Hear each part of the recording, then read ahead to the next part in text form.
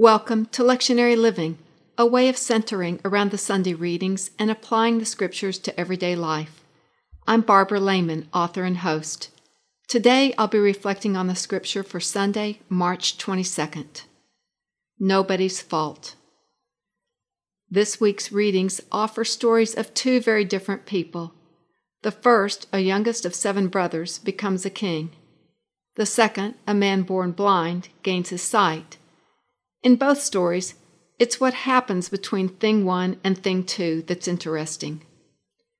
David is a teenage boy, stuck keeping the sheep while his father and brothers entertain a special guest, Samuel.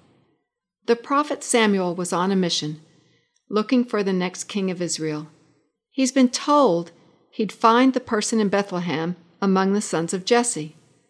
But looking carefully at each of the other 6, he does not see what he's looking for, finally asking the father if he has any more sons, to which the father replies, "Oh yeah, the kid, he's keeping the sheep." Once Samuel sees him, he's sure he's the right choice. Handsome, beautiful eyes, and ruddy, a healthy reddish glow to his complexion. The resilient young man the kingdom needed.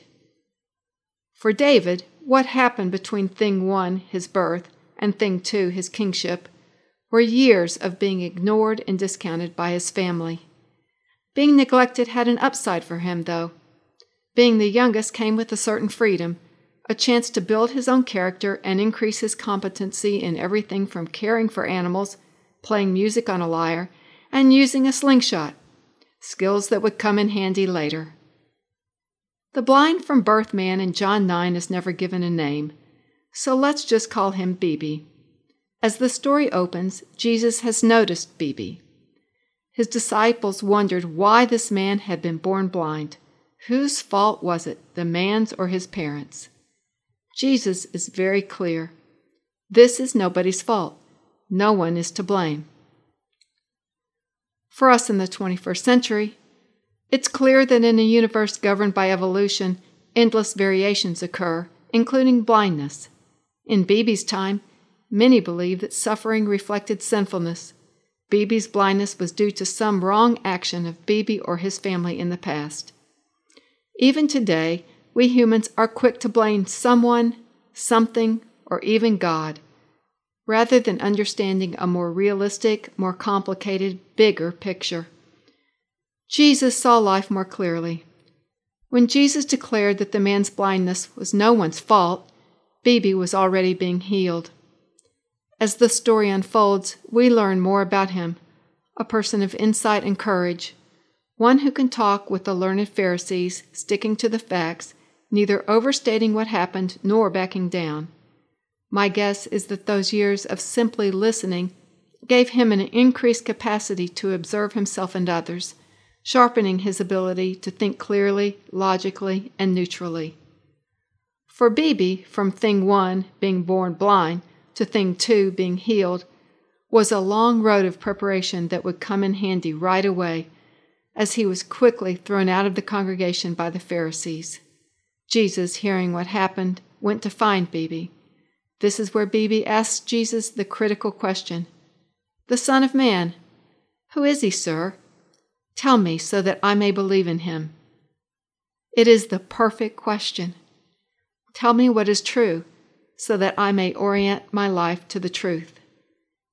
Bibi and David both seem to have faced hard realities and had practiced orienting their lives according to the facts. Many of us getting stuck in a resentful, blaming stew, wishing to be someone or someplace else, limit our capacity to grow up. Somehow, emotions can keep us from seeing how things really are.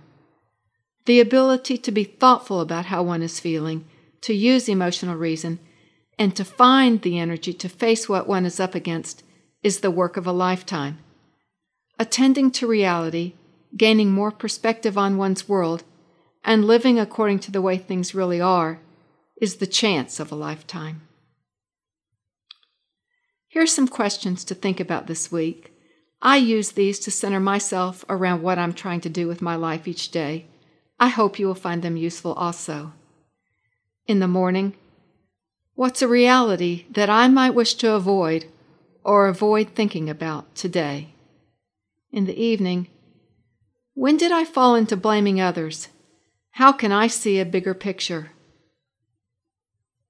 I'll close with a verse from the Psalm for the week.